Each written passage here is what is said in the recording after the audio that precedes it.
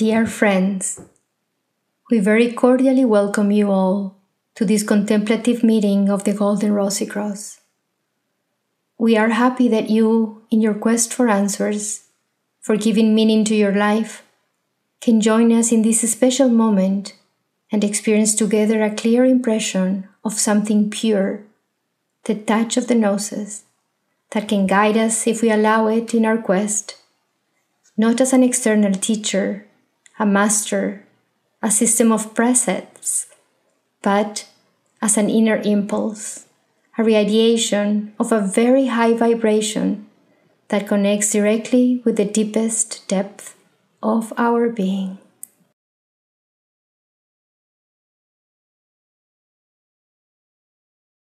Living in the present and not in the past or in the future has since time immemorial been propagated.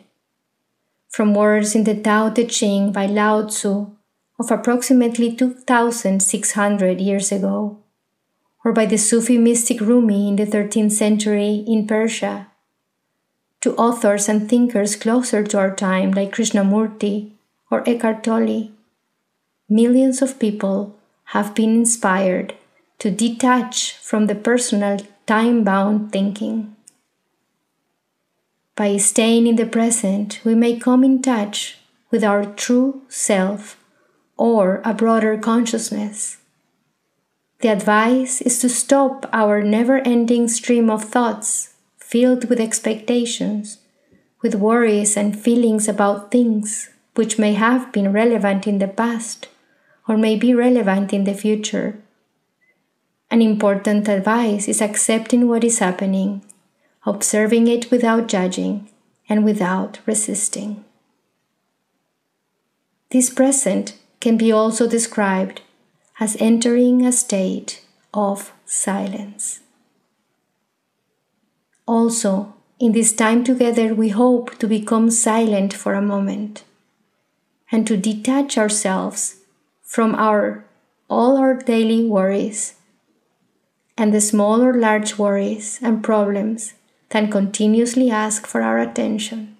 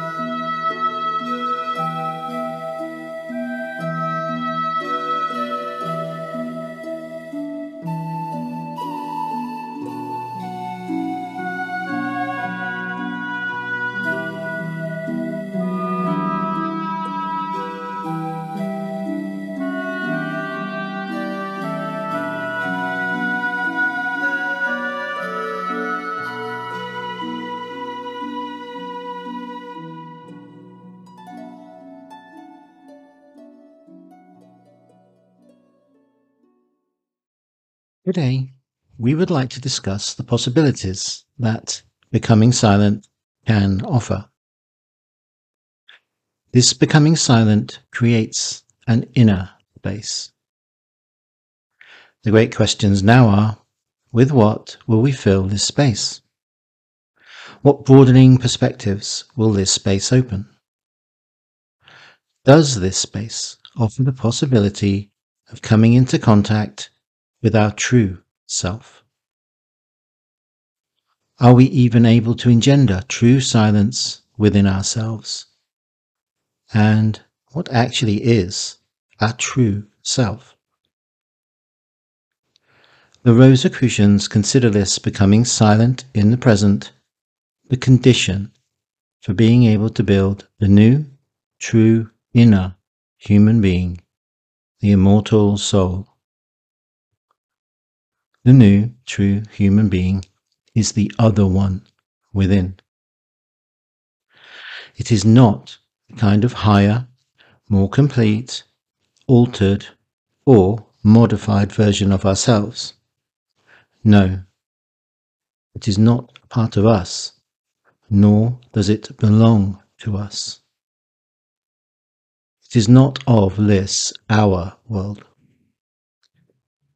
The other one is the divine primordial principle, a rudimentary remnant of the original human state of life, preserved as a grain of seed in the heart of our being. In this grain of seed, the image, and therefore the promise, for a completely new human genesis lies enclosed. We have said that this grain of seed is neither part of this world field, nor is it part of our personality system. The building materials necessary for letting this grain of seed germinate and for letting the new inner man grow in us fundamentally differ from the building materials with which the personality builds. Or rather, the personality is actually unable to undertake this work itself. It can only take care that the building site is cleared, ready for building. And this requires that a human being becomes truly silent.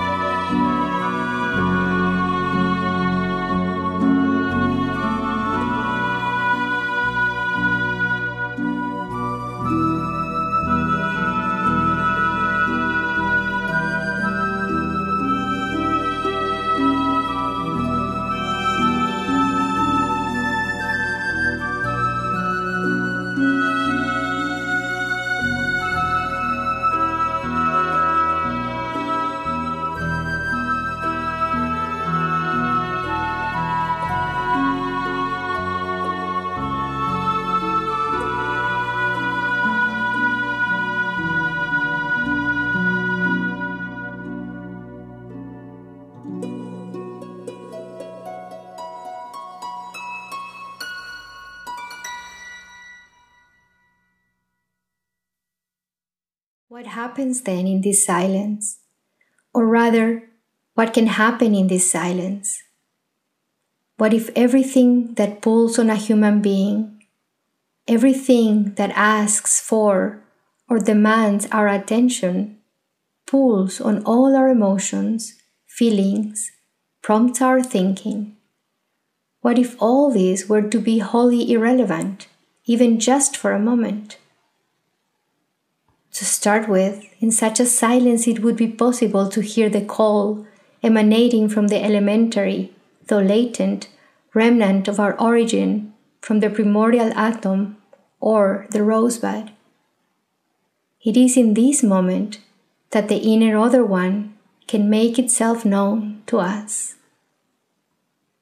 By hearing this call, a longing, another different longing, may be awakened in us, the longing for the original life in and with the gnosis. This longing can initiate and establish a new focus, a new directedness, and in this way, we open ourselves to the radiation power of the all-encompassing divine state of life. A link develops with the primordial atom, the dormant new soul, and with the life field to which this divine principle belongs. And this touch, this connection can, if only in a flash, give insight, a short moment of unification with something that extends farther than our own limits. To many people, this is a special experience, which obviously we would like to preserve. We want to know more about it. We feel enriched and want to preserve this moment within us. We want to tell others about it, and because of it, we probably feel more complete as a person. However, we are unable to seize this new life with our personality. As soon as we try to do so, as soon as we begin trying to cultivate this state of being and try to make it a part of our personality, it disappears. You may perhaps wonder what the meaning of all of this is. Feeling yourself for a short moment linked with a power, the essence of the original life, and then feel it slip from your fingers again. Surely, is it not the intention, the idea, to do nothing with this insight? To do nothing with this flash of recognition? No, certainly not. This touch by the gnosis is the absolute condition for being able to build a new human being, thus becoming truly free from our world field, dialectics, which is subject to the law of rising, shining, and fading. Rosicrucians, however, are convinced that it is not possible in our current state of consciousness, in which the reality of the fundamental separation from the original unity is embedded, to achieve a state of perfection. True unity cannot spring forth from separation. With our consciousness, we belong completely to this world, the world of opposites, the world of appearances. We are completely subject to the laws of this nature and therefore to changeability. Everything, including ourselves, has a beginning and therefore an ending. Although we sometimes readily and all too easily pull the wool over our own eyes or bury our head in the sand about the many disagreeable characteristics around and in ourselves, we should not overlook the ugly, the imperfect, the incompleteness of this life, for it will inevitably and unavoidably raise its head at its given moments. So in order to detach from the form appearances, we should detach from the forces that maintain them in this world of delusion. We should, as it were, seek a new consciousness, which ushers in a new life from another field of life. The new life is not of this our ego consciousness being, but of the inner other one.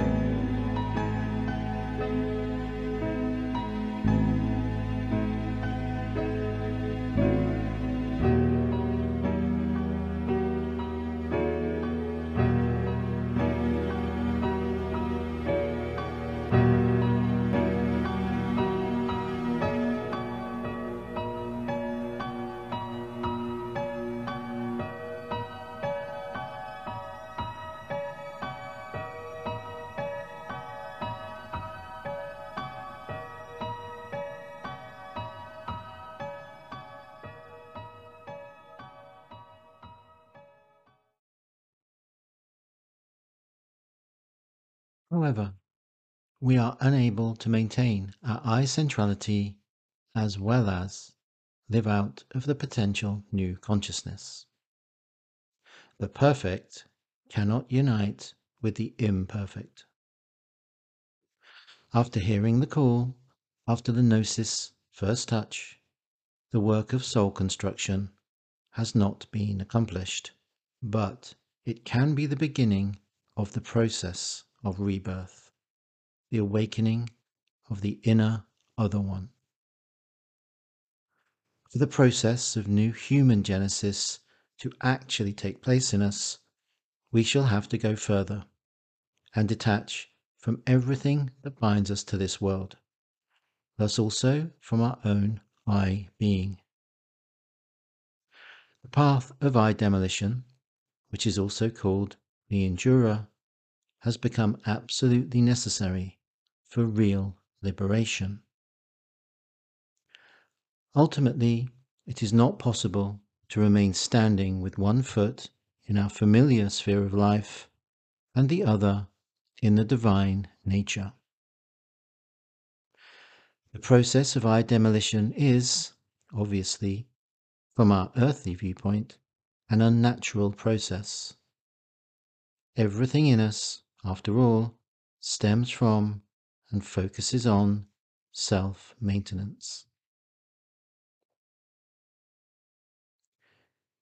Not until a human being, after a long path of experience, has arrived at the border and, as Lao Tzu says, has discovered that he or she suffers pain in the ego and discovers within themselves that no one and no thing can heal this pain, and that no one can extinguish this fire until he himself bids farewell to his own I being.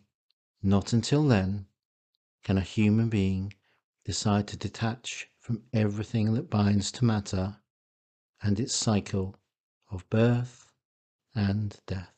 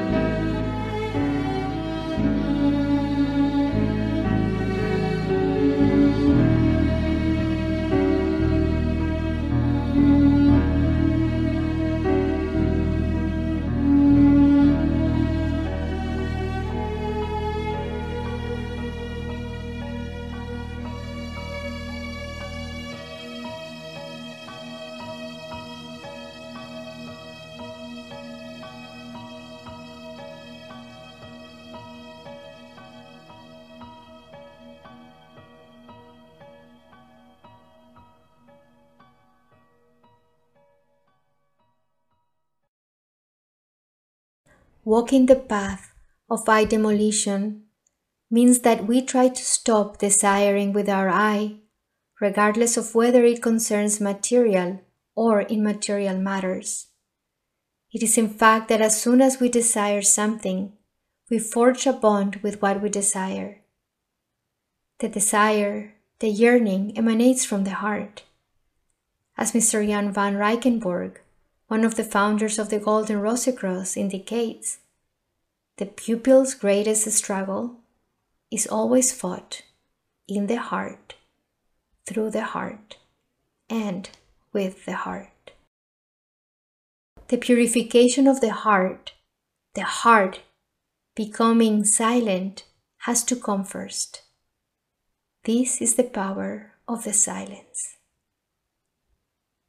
It is, to quote Mr. van Rijkenborg again, completely withdrawing the heart from the dialectical processes of life and fully devoting the heart to the new dawning process of the soul, to the nucleus radiation emanating from the divine principle. By becoming silent and objective to our streams of thoughts, expectations, anxieties, and worries for the past, present, and future, through this inner detaching, the inner other one receives its space. By focusing our longing on another life not originating from our I, but from the divine principle, we forge a link with the divine nature. A magnetic effect, an attracting and a rejecting force emanate from the desire. Attracting forces from the divine nature and making contact with them inevitably causes a process of rejecting of what is not divine. This enables the I demolition. However, simultaneously to our going the path of I demolition, the process of transfiguration begins. This means completely detaching from everything that binds us and building the new man, the human being who is in the world, but not of the world. The two processes, the I demolition and transfiguration, go hand in hand. The personality, who completely contrary to its nature can and dares to surrender to this force, will gradually, systematically, and increasingly live out of the inner other one. He or she hands over their life's guidance to the other one, to the new soul.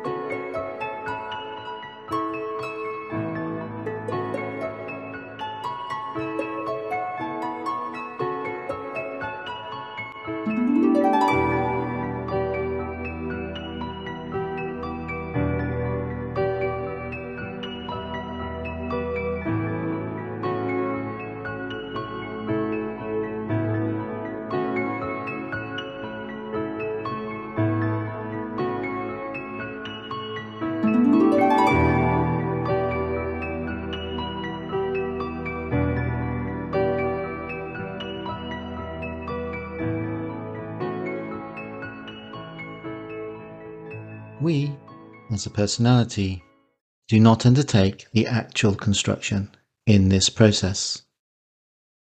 Our personality is of this nature order and cannot build with the building materials of the divine nature order.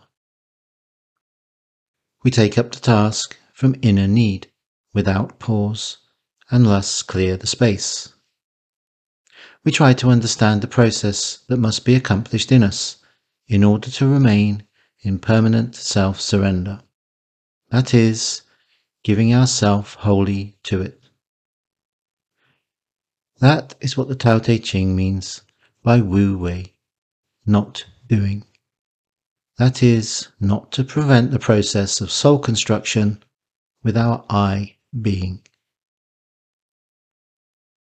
Lao Tzu expresses it as follows. Therefore, if the heart continuously is not, in other words, free from any earthly inclinations and desires, we can behold the mystery of Tao's spiritual essence. If the heart continuously is, full of desires and earthly directedness, we can see only limited, finite forms. We should always be alert that it is indeed the inner other one that has assumed the guidance, and not the pretense of our I self.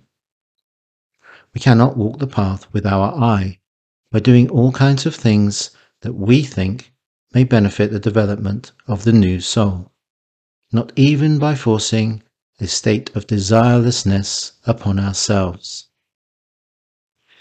There is no need to force ourselves in any way. In fact, we must not do so. By entering the silence, we initiate a connection with the divine nature. This certainly does not mean that we should separate ourselves or withdraw from everyday life. It is in the first place an inner process, and we should particularly seek this inner silence in our ordinary daily life. What matters is where we hold the emphasis in our life, on self-maintenance or on the liberation of the soul. A silent heart is a heart in which the I-central self no longer dominates. We certainly do not neglect our daily duties, but neither do we let ourselves be controlled and bound by them. They must now take second place. This is what becoming silent before God means. A silent heart can be open for the forces of the divine nature, and with the opening of the soul, the seed grain germinates, the purification process begins. May each and all of us find this silence within ourselves, so that for us too, the beatitude from the Sermon on the Mount will truly apply. Blessed are the pure of heart, for they shall see God.